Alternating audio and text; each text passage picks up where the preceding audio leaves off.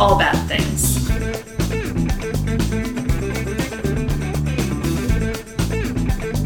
Tragedies, disasters. That's Bad things. trigger warning for everything possible. What? Hello.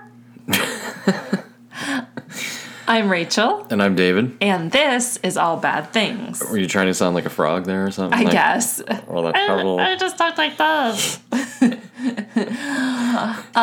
Just us this week. Yeah, no special guest, No unfortunately. special guest. It was fun, though. Yes, it was. Having James on last week. This is episode 85. Of All Bad Things. Yes. Did you say, and this is All Bad Things? Did I? I'm not sure. Did we just get derailed? I think we did. I think I I'm derailed us. Rachel.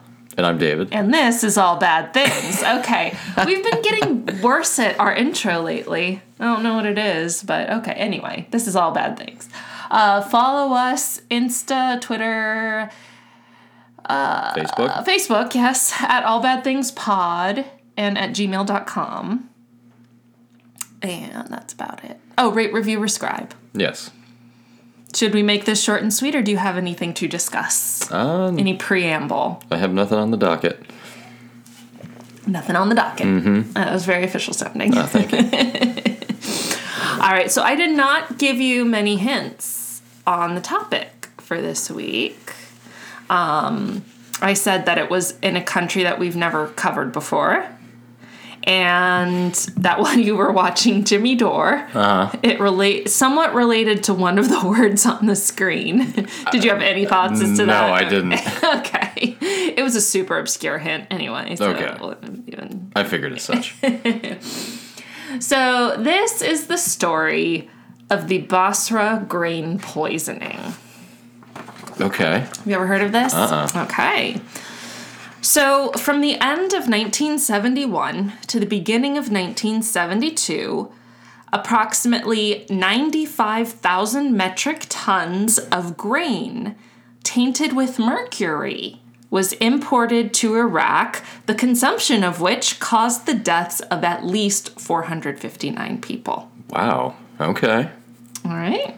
So we're going back to the early 70s Iraq. Early 70s, and yes, Iraq. I wonder if they were wearing bell-bottoms over there in the in the 70s in the Middle East. I don't know about that. When you see like some old, like when I watch old news footage of whatever conflict we were in, you do see American fashion making its way. A little bit, yeah, even in the Middle East, which is interesting because you don't really think of it that way. Yeah, that's true. Well, that's interesting. Maybe they were then. Just picture everybody in this story wearing bell-bottoms. Yeah, I think I will. Especially since 400 some people are going to be poisoned. And we'll get into the death toll as well. Obviously, I'm sure that's a bit of a... That's a guesstimate at best. Yes, basically. All right, so we're going to delve into yet another of one of Rachel's famous short histories of a place with a really complicated and long history. Yeah. Iraq edition. So just a short history. Just little tiny, and like it's not like anything happens there. That region hasn't been around that long. No. So first, our geography corner. So Iraq, officially the Republic of Iraq, is quite literally in the middle of the Middle East. So it borders Turkey, Syria, Jordan, Iran, Kuwait, and Saudi Arabia. Basically all places Americans aren't supposed to go, I think. It's like on the, doesn't the secretary, is it the State Department issues like travel warnings of where you probably shouldn't go, and like Yemen has been on there forever. Yeah, you definitely don't want to go there. I think we're pretty safe going to Saudi Arabia for the most part. Yeah. If you're not a woman, that is. Oh, well. So you can't go. I'll go. You'll just go for it. I'll tell you about it. Okay. I wouldn't want you to go to Saudi Arabia. There are some larger lakes there, but only a very small bit of the country proportionately is coast. There's like 58 kilometers or 36 miles of coastline along the Persian Gulf portion of the Indian Ocean. Sure. So the rest is all surrounded by other land. So. I believe it's the biggest country in terms of size. It's pretty too, sizable. in the Middle I don't East. know. I don't know. I didn't compare the land masses, but maybe.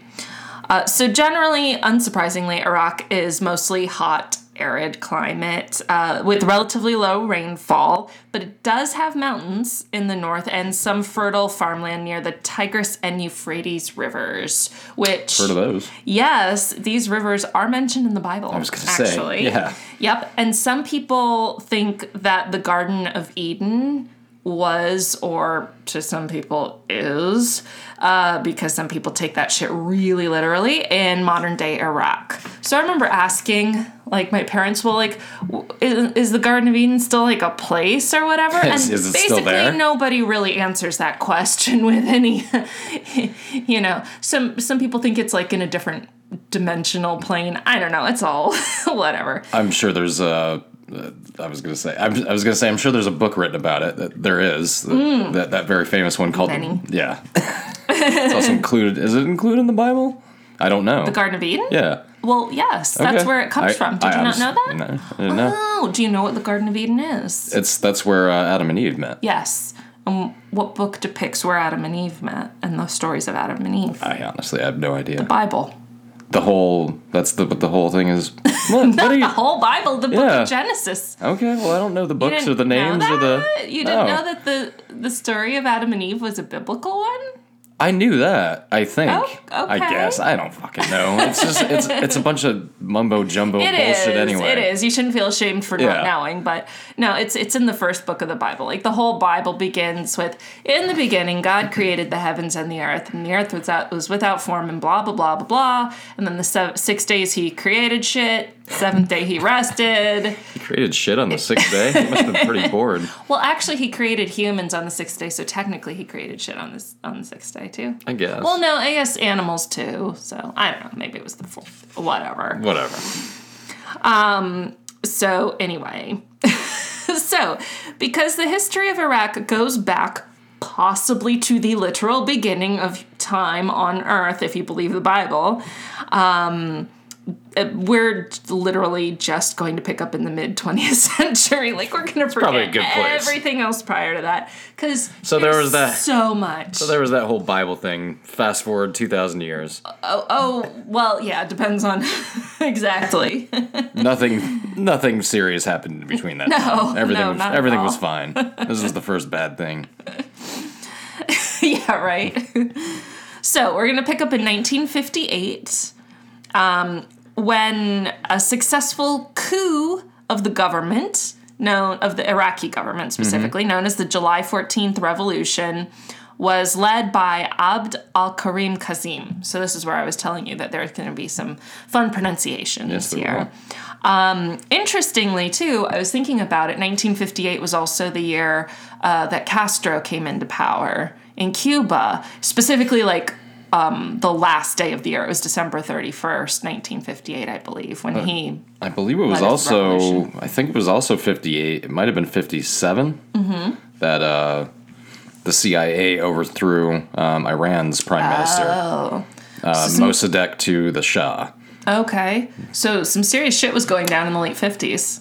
Oh, yeah. Then this is all during the Cold War, too. Yes, that's true. So, And there's a lot of proxy shit going on, right? Like people that's almost what the Middle East exclusively was for years. still is. I mean, that's just all it's Other ever countries been. manipulating them Pretty much. to fight each other. Yeah, pretty much. You can say the same for Central America and a lot of South America. And I learned a lot about Nazis in South America on the last podcast on the left episode. About Mengele? Well, he was there for apparently South America was like a Nazi hangout. You didn't know after that? I had heard stuff like that. I heard that, yeah. But I didn't really know. I've never really researched it on my own all that much. That's where a lot of people fled. I didn't know. Nazis. I know some people had. I just didn't know how many. Like they were saying it was in the thousands, tens of thousands of people. Pretty I was notorious, like, what the fuck? Yep. Yes, Interesting. indeed. The world's a crazy place. So in 58, Qasim led the revolution. Then he was overthrown 5 years later in 1963 by Abdul Salam Arif. who was then succeeded by his brother, Abdul Rahman Arif, who was then overthrown by the Ba'ath Party in 1968. So it's like every 5 years there's another coup.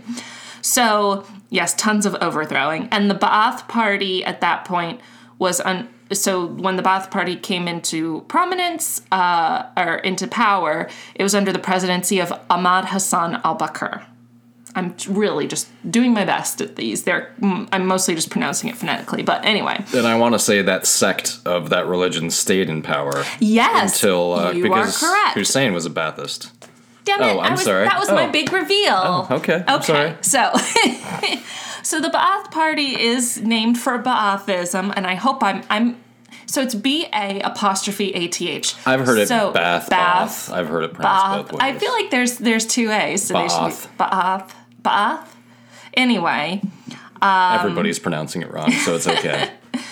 Which means renaissance or resurrection. So that's the idea. Okay. It's an Arabic nationalist ideology. And the Ba'ath Party rules by, probably not a big shock here, authoritarianism. You're kidding me. I know, right? It was founded in the 1940s, and split into two factions in 1966 after a coup of the Syrian government. Just coups all over. Coups. So many coups. I'm cuckoo for coups. Cuckoo puffs. So the two factions are the Iraqi Ba'ath Party and the Syrian Ba'ath Party.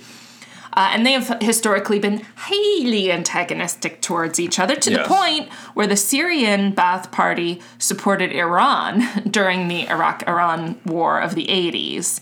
And it was the only Arab state to do so. So it's like, fuck you, Iraq. We're putting our support behind Iran just to say fuck you. So this is all very interesting, obviously, but the main interesting thing that has already been spoiled is who led these two parties in their heyday. Specifically, this might be interesting, the Syrian faction was led by one Hafez al-Assad, who led from 1970 until his death in 2000, when his son, current Syrian president, Bashar al-Assad, succeeded him. And then more pertinent to this story, the Iraqi Ba'ath Party came into prominence under the leadership of Saddam Hussein Abd al-Majid Takriti. That's his full name. Sure. Or Saddam Hussein. So he was a leading member of the Ba'ath Party during its coup of the Iraqi government, and later Hussein was the Secretary General of the party from 92 until... 92 sounds late. Yeah, he was definitely before that. No, he was in prominence. I just don't know that he was a Secretary General until the 90s. I know he was the Prime Minister, or however it works in Iraq. Secretary General was is that the title? Yes. He was during the first Gulf War, and that was before 92. Okay, well, let me look. And he definitely was in the 80s, too, because we backed him in the 80s. Oh, sorry, 79. Yeah. Okay. Until oh wow, I got my dates all mixed up. So yeah, from 79 until 03. Were you looking at the kilometer calculator I may have been. Or the meters, whichever one you always messed up. So from 79 to 03. Samsonite. And of course, then he died in 06 in a very public hanging. Yes. There is footage of that. You've seen it? Yeah. That's the very early days of cell phone. It's really grainy. Cell phone video cameras. Bad footage, but yeah. I mean, you can tell what's going on, and it's pretty gruesome. They're fucking hanging him. Mm-hmm. Not that he didn't deserve that, because he most certainly did, but we won't even delve into... He was 69 when he was hanged. Of course he was. Now he's going to get his however many versions he gets. Whatever. 87 of them. So at the time of our story, Hussein was the vice president. So he was the number 2 in the country. And that was after the president, Ahmed Hassan al-Bakr. So this is all pertinent to the cultural stage of Iraq during this particular disaster. It does kind of come into play.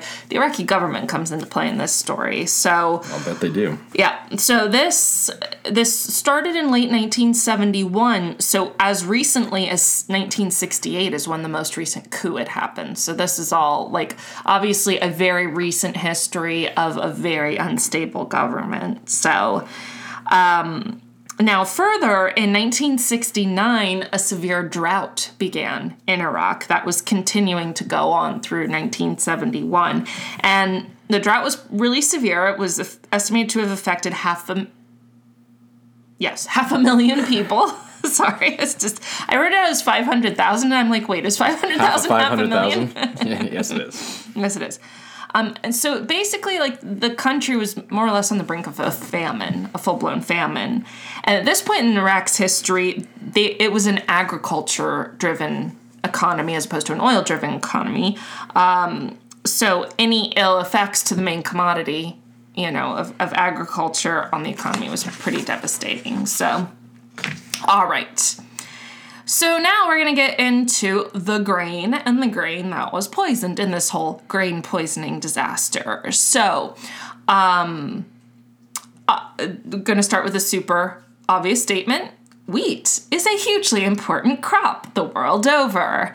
Especially, and I know this is going to sound kind of sarcastic, but this was before all the gluten-free shit. So this is back in the 70s. So even though it still continues to be a highly important crop, I would imagine it was even more so back then, but anyway. And no exception, Iraq was highly dependent on wheat. And because of this drought that had moved in 69, the wheat crop was especially affected by the drought. So the yields were much lower than they were expected to be and should have been. And then there are some issues in the area just with the natural salt level of the soil. The salinity is actually really high there. And so that was sort of compounded the problem of the drought and made the wheat yields even lower during that whole time. So, in an effort to relieve these, basically famine conditions in Iraq, the Ba'ath government tried to troubleshoot by importing a type of wheat that would thrive better in the country. So, like a different strain, right? A different seed that could be hardier and work better and tolerate the salty soil better as well. So they found a wheat varietal called Mexipac. Now, I also saw it referred to as Maxipac, but which kind of sounds like MaxiPad.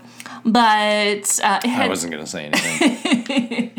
But it was developed in Mexico, so it makes sense that it was called Mexipac, So it was a high-yield type of wheat that was more tolerant to the high salt levels of soil, so it was just a hardier varietal. So it made sense that would be a good type of a good varietal to import, so that it could be planted in Iraq and have better yields than the natural crop had been having. So the Iraqi government contracted Cargill, who we've probably mostly heard of, right? Have you ever heard of Cargill? Maybe. They're a huge agricultural conglomerate. Oh, okay. They have been for years. Anyway, they contracted them to deliver 73,000 metric tons of wheat and 22,000 metric tons of barley to Iraq to be planted. So the only problem was the grain was delivered behind schedule, and it was delivered to Basra, hence the Basra grain poisoning. Basra is a city in Iraq along the Shat al-Arab, or the River of the Arabs, in the southeasternish part of Iraq, not far from the Persian Gulf, so the river goes into the Gulf. That part. Beautiful there. Yes. It was delivered by a freighter named the SS Trade Carrier. And the wheat arrived first between mid-September and mid-October, and then the barley, in the following month, mid-October to mid-November. But the problem is that the planting season in Iraq was this short window of, October and November. So by the time most of the grain got there, that planting window was pretty much done with. And most of the farmers had already done their planting that they could do for the season. Also, because the shipment was late and running behind schedule, they initially had trucks and trains scheduled to take the grain from the ship and then deliver it out into different parts of the country. Well, they couldn't just have the trucks and the trains sit there and not be doing anything, like waiting for this ship that was late. And I'm not talking like minutes or hours late, like days late. Yeah. So they sent those trains and trucks to do other things. So then the ships arrived, and then they had to get more trucks and trains in.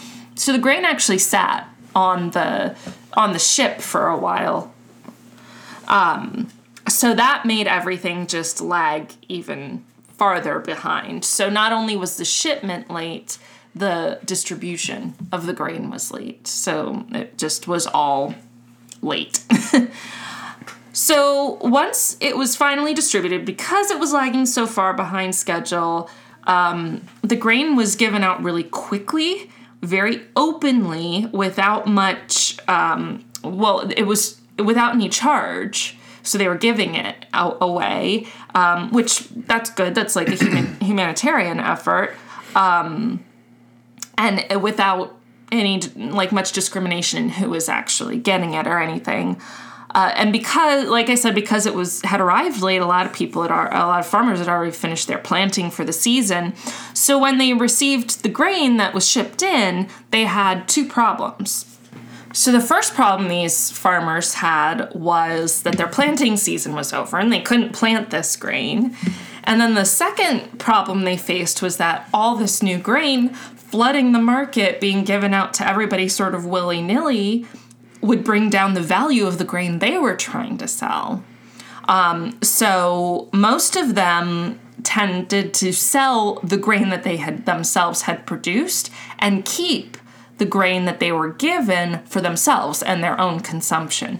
Now, this ended up being sort of a fatal flaw in the plan, as it turned out. So anyway, up until this point, this all sounds like a decent idea, right? Like poor execution, but a good humanitarian effort, right? So like the people of Iraq were in a bad spot because of the drought. The Iraqi government intervened, ordered a bunch of grain to try and help feed everybody.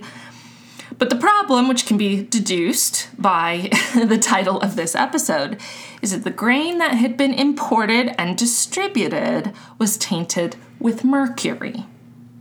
Okay, so real quick, I can't promise this is going to be quick, but anyway, let's talk about something fun. Let's talk about mercury. Mercury poisoning, more specifically, yes. So what do you know about mercury? I honestly know nothing about it, other than that it's bad for you. Okay. Here are the three things I knew about it prior to looking into it. It's in old-fashioned thermometers. Like, don't remember when you were little getting your temperature taken? And it's, like, really hard to read because you have to look for the mercury in the thermometer. So I knew that. I knew Freddie Mercury. And that fish and mercury is a thing. Yeah, I guess I think I knew that, too. Which we'll get into in a minute here. But anyway... mercury can be actually a pretty cool looking thing. It looks like liquid silver, like the element of mercury. It's kind of cool. It's like a liquid solid silvery thing. So it looks like the guy from Terminator 2.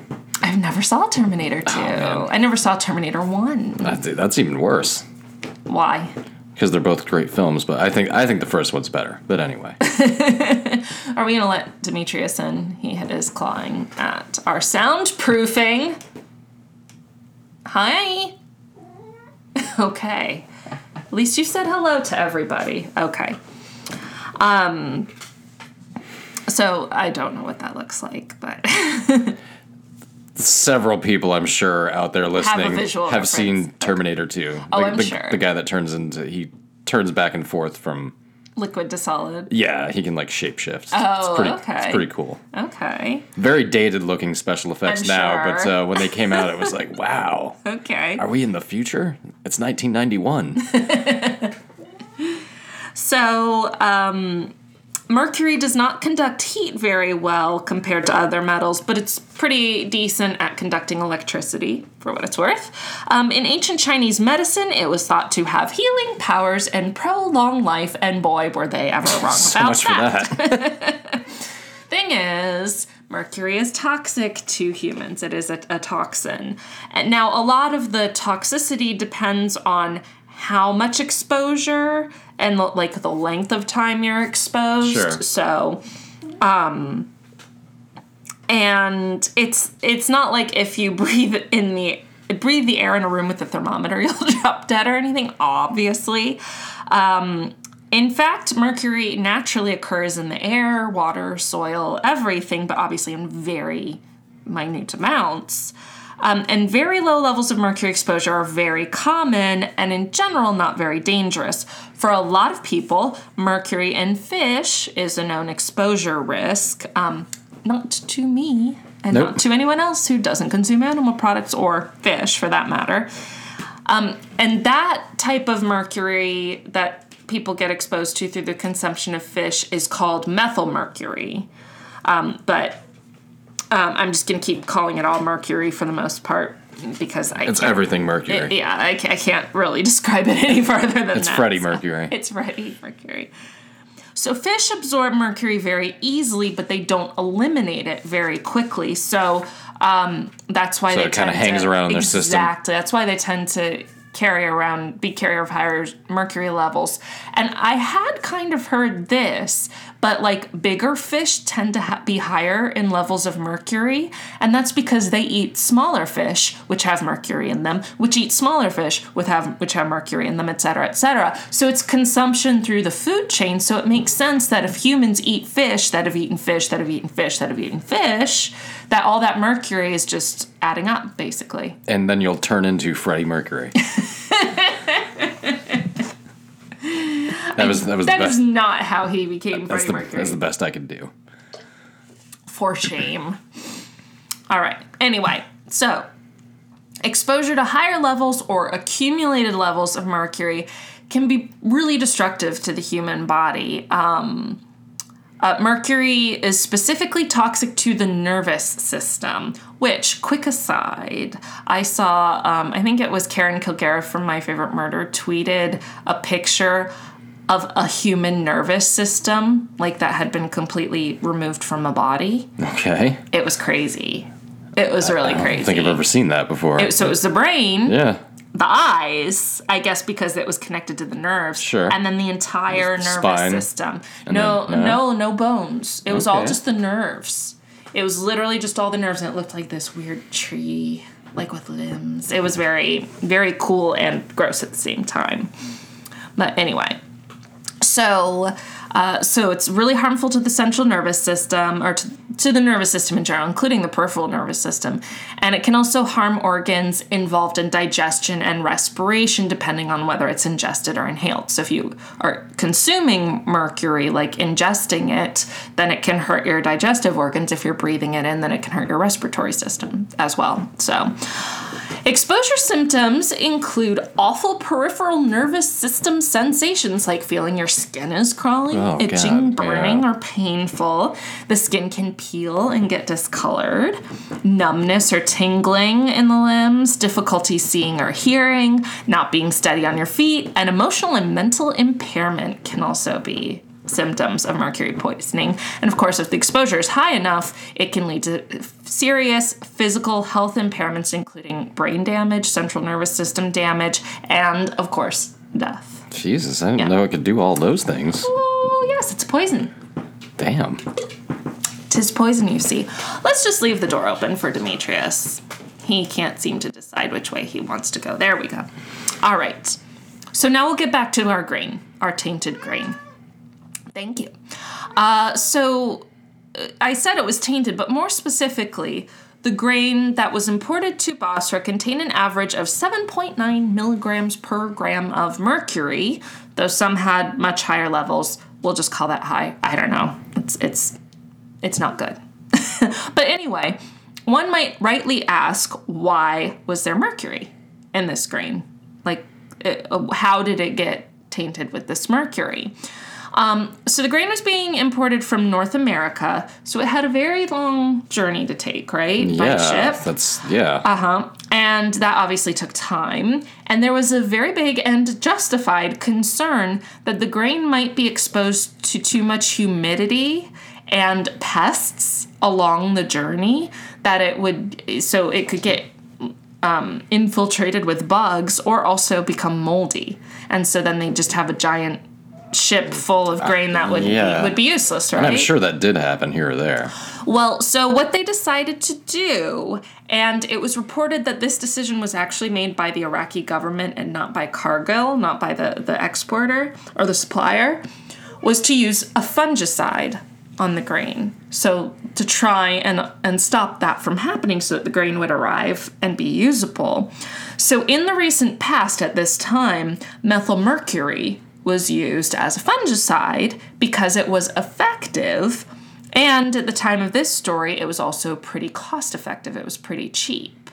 The thing about methylmercury, we know that mercury is dangerous to ingest, but it was harmless when on seeds that were then planted. Okay. Like, once the plants grew, it wasn't a problem. Sure. Like, that mercury didn't go through the whole plant or whatever. So the idea was you cut these seeds or, add this fungicide to the seeds, they get planted and everything's okay and no one's exposed to ingested unsafe levels of mercury. Okay.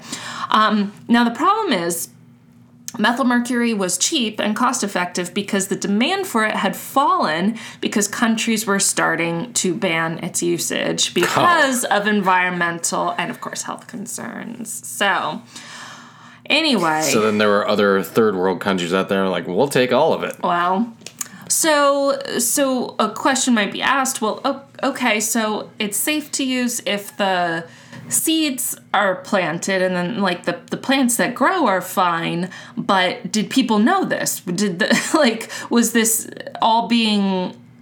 the government transparent about what was going on here?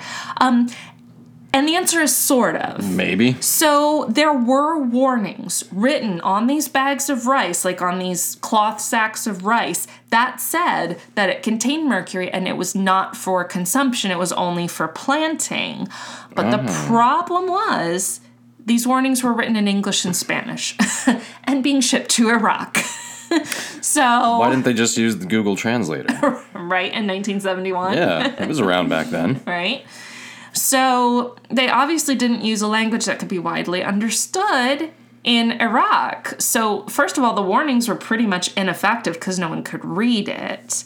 And when the grain was first distributed, you're looking very curious. What are you thinking of? Because I thought most Middle Eastern countries, like a second or third language was English to a lot of them. One thing is, that you have to remember is this was mostly being handed out to farmers. So we're not talking necessarily an educated group of people like who would have been afforded an education to learn English per se, potentially. I mean, and this is also almost 50 years ago. True, but I mean, the Middle East is not that far from a lot of English-speaking countries. So I don't know. That seems strange. But like you said, we'll put it this way: not everyone who got these bags could understand these warnings. And apparently they were ignorant to Google. Well, and it may those warnings may have mitigated it to a point. Sure. But yeah, not. Well, at least that step was taken. So. Oh, okay. Yes, like I said, there were some steps taken. Mm-hmm. Another step that was taken was that when the grain was first distributed, farmers had to sign like a disclosure or a disclaimer statement, like, look, read this, and like in their language, and it would say like, this contains mercury, don't eat it, plant it. Repeat after me. Yeah. And so they actually signed those documents, and so they were warned. Okay. But because everything was running behind, all this distribution of the grain, that got a little willy-nilly and fell by the wayside. So not everyone saw that disclaimer or signed it. So plus, it's not like all these disclaimers and everything are being put into this huge database. Right. It literally doesn't exist anywhere really on Earth at this point. And this is also a government that's 3 years old at this point, like after having overthrown the previous government. Yeah, and the previous one before that. Yeah. Now, there was one major tell on this grain that something was weird about it. It was colored like a reddish, orangish color, which is not a normal color for wheat and barley. What what had happened was that it was a form of dye that had been put on this grain to raise suspicions so that people wouldn't accidentally ingest it. Okay. It was meant to be like the last warning. Sure. It was, hey, don't eat this. It's a weird color. And obviously people were concerned about that. They're like, this isn't normal. But they found that if they just rinsed the grain, it just came right off? It dissolved off, yeah. Okay. So then they were like, oh, well, all we have to do is wash it. What they didn't realize is that the mercury stayed on the grain when they did that. So anyway. Now, the farmers, obviously some had warnings, and I'm assuming some therefore followed all the instructions if they understood it and everything. But those who didn't or who weren't sure were still kind of wary of this, between the dyeing and the fact that it was coming from another continent, and potentially leery of their own government giving them something for free. Yeah. So they were like, okay, well, let's do this. Let's see if this works. They decided before they would eat it themselves, they'd do their own testing by giving it to, like, chicken and sheep. Because these were farmers mostly, right? So they've got their own animals. So they fed this grain to, some people anyway, fed this grain to their animals and then just waited. And like, yeah, we would not feed you tainted grain. No, we wouldn't. We would never do that, kitty. We would never do that. Maybe in a zombie apocalypse, but that's only a last-ditch thing. It'd kind of be cool if they became zombie cats, though. Zombie cats. I think they are sometimes. Yeah. So they waited to see how the animals reacted, and the animals seemed fine.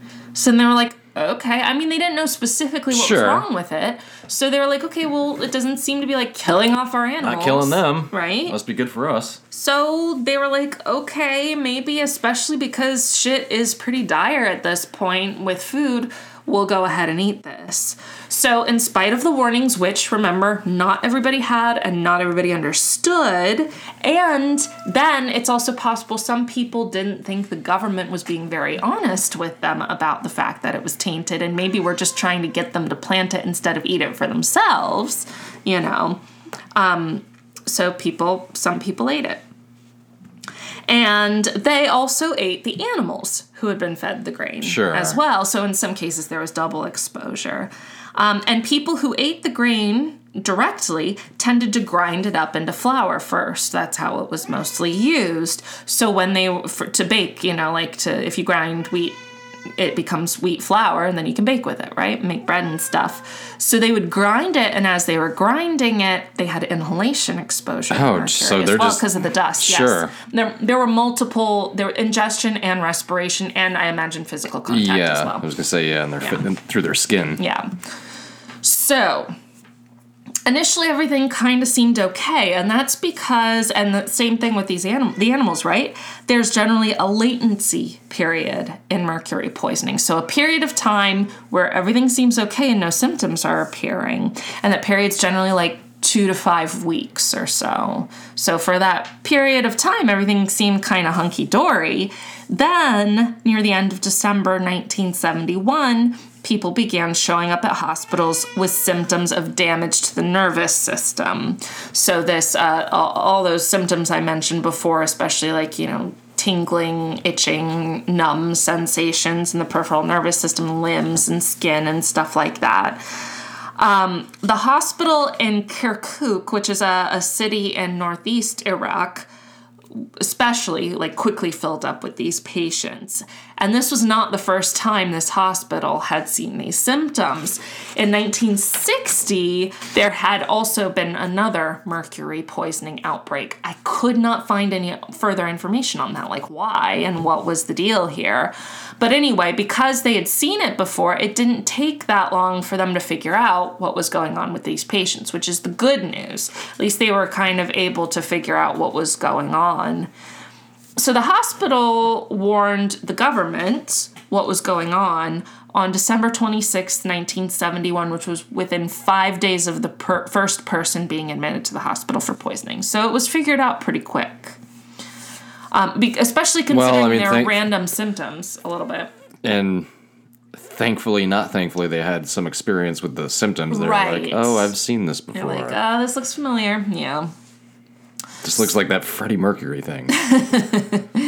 So in January 1972, the government started warning people about the grain. Now, unfortunately, a lot of farmers didn't have access to radios, TVs, or newspapers, so there was a big lag time in word getting around to especially rural areas to hear the warnings. And so hospital admissions from mercury poisoning spiked during January and into February of 1972. The Iraqi army then ordered the immediate disposal of all the tainted grain by anyone who still had it in their possession. And then they escalated things a bit. They said, if we find you in possession of this grain, you will get the death penalty. Okay, That's very unmeasured response.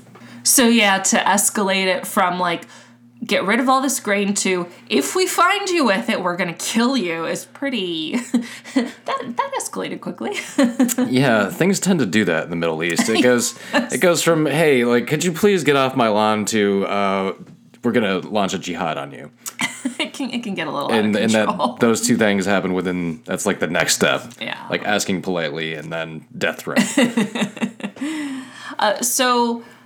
because of the delay for farmers hearing about it, by the time a lot of them heard about it, it wasn't just, oh, hey, this is bad grain. It was, hey, this is bad grain, and we're going to come and kill you if we find you with it. So that was all they heard about. They're like, shit. And if you make it and eat it, guess what? You'll wind up killing yourself. So either way. That's true. So how do you want to die? A lot of farmers were like, oh, shit, we need to get rid of this grain. And a lot of them did this by dumping it into the water supply, into rivers and other bodies of water, most commonly the Tigris River. So that made the mercury poisoning get into the food supply of the fish, right? So anyway, it just did not help anything, which death threats and the death penalty rarely help much of anything. So the World Health Organization came in to help the Iraqi government respond to those affected by the poisoning. Now, treatments had varying levels of efficacy. The main thing was to get this tainted grain out of the food supply, right? And then the exposure levels would drop. But anyway, official reports showed... Now, this is official reports in Iraq in the 70s, showed that 6,530 patients were admitted to the hospital for mercury poisoning in Iraq through March 27th, 1972. That was the last day someone was admitted for that. But it is largely thought to be a gross understatement of the actual number of people affected. In the end, the official death toll is 459, though some Iraqi doctors think it was more like 10 times that number. So it could have actually been in the thousands. And it's speculated that as many as 100,000 people were left with brain damage from some level of brain damage or central nervous system damage from the exposure. The Iraq government issued a media blackout following the outbreak, so accurate information is obviously very difficult to ascertain, and a lot of people were kept in the dark. And it's also customary in Iraq and many parts of the Middle East for people to die at home whenever possible. Oh, okay. So this is only counting hospital deaths of 459 people. Who knows how many people just died at home? So and that wouldn't have been reflected in the official records. So at that time, Iraqi citizens it's like the human equivalent of being a cat and just going off into the woods, like, oh, I'm just going to die at home. Well, I mean, I'm not, it's not even about that. I get what you're saying, but it's not even about the time. It's considered part of No, that's what I'm saying. It's a custom. Yeah, just like, custom. Just like a cat walking off to his own death. Well, you know what? I would much rather just die comfortable and at home than in a hospital. I would like to die comfortably. That's a stupid thing to say. But you know what I mean? Like hospitals, I would prefer my last visions not to be of a hospital environment, but something more comforting than that. We'll get to that. Hopefully not for another 50 years. Yeah, but hopefully not for quite some time. Maybe we'll still be doing the pod by then. Who knows? This is episode 9000. 4,673. 437. I have new teeth this week, so I'm trying to get used to them. So most of the reported fatalities were in people under the age of 30. Oh, yeah. It mostly hit a lot of young people. Sure. And many were under the age of 10. So, in the aftermath, many people who were exposed and exhibited minor symptoms were able to completely recover. Those who had serious symptoms generally improved. Most of the lasting effects were in children who had been exposed either as children or in utero. So some had damage to their central nervous system and or developmental delays. One very creepy and sad effect of mercury poisoning in fetuses and infants is the so-called quiet baby syndrome, which is when a baby that has been exposed to mercury doesn't cry because of brain damage from the mercury exposure, which is pretty creepy. Imagine a baby that never cries. Well, because that's like and especially when you are freshly out of the womb, like crying is like a sign that you're breathing and okay. It's also like one of your only, like, I guess a defense mechanism might be the best way to say it, but a warning to let people know, like, hey, I'm here, I need water, or so if you can't do that. Babies cry because they need something. Yeah. Right? Yeah, exactly. So if you can't do that, your care providers have to figure out what you need when, because you're not telling them, basically. It's how they communicate. It's how babies communicate. So yeah, imagine a baby that just doesn't make a sound. I'll bet there are plenty of preschool teachers, though, that wish all their children had mercury poisoning. Well, it's different. I'm kidding. Let's hope not. I couldn't. You know, one of them has thought about that at some point. They were reading like a similar article. They're like, that'd be great. Where can I go for that? With like that 80s Twilight Zone episode you were talking about, Little Peace and Quiet. With the mom who could yell "shut up" when she just says "shut up." Yeah, the whole world stops. It's pretty interesting. So anyway, perhaps not coincidentally, Iraq has the highest incidence of Parkinson's disease in the world. Really? Like still today, you mean? Okay. Yeah, it's in modern times, so that could be... I mean, this was 50 years ago, so by a lot of the people who were exposed as children would be of the age of... that's true. Like... of becoming like old enough to have Parkinson's. If they made it through the Iran-Iraq War, if they made it through the first Gulf War, if they made it through the second Gulf War, if they made it through the switch in government. Yeah. They've had like 6 or 7 hurdles since then, but there might be 3 or 4 guys like around being like, hey, you remember when we couldn't speak when we were infants? Yeah, I wonder why we have Parkinson's now. Why can't we talk to each other now? Yeah.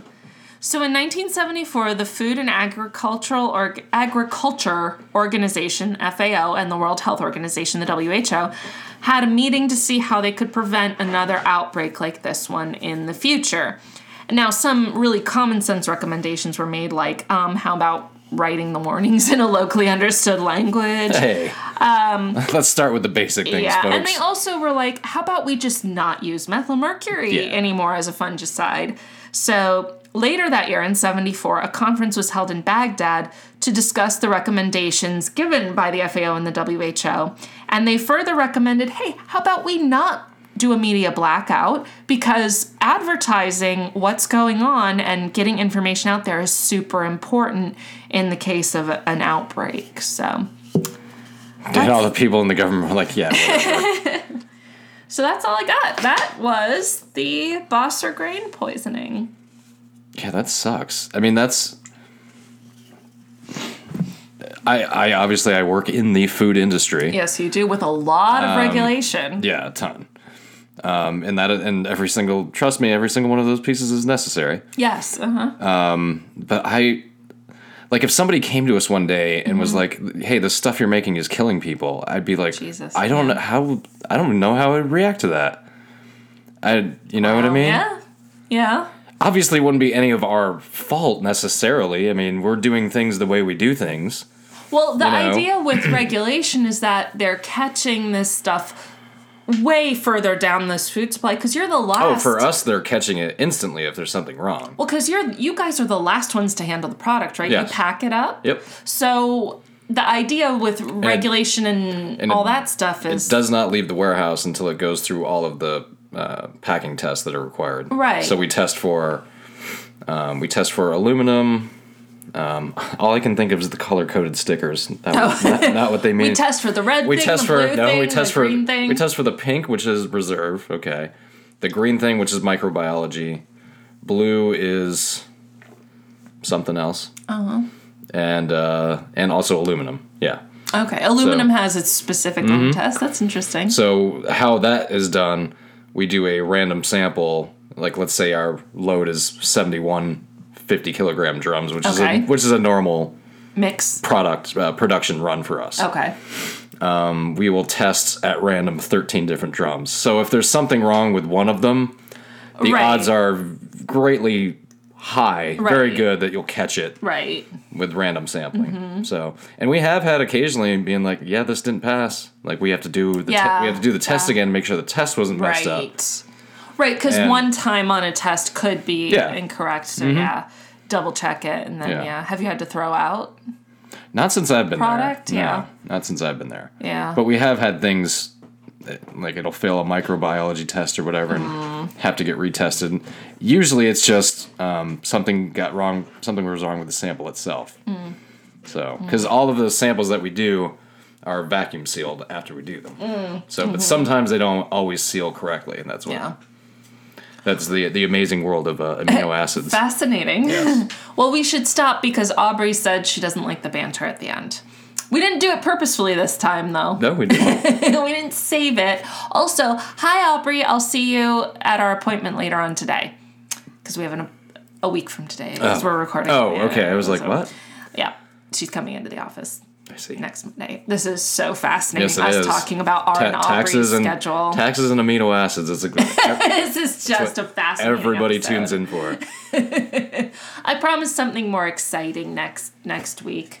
Okay.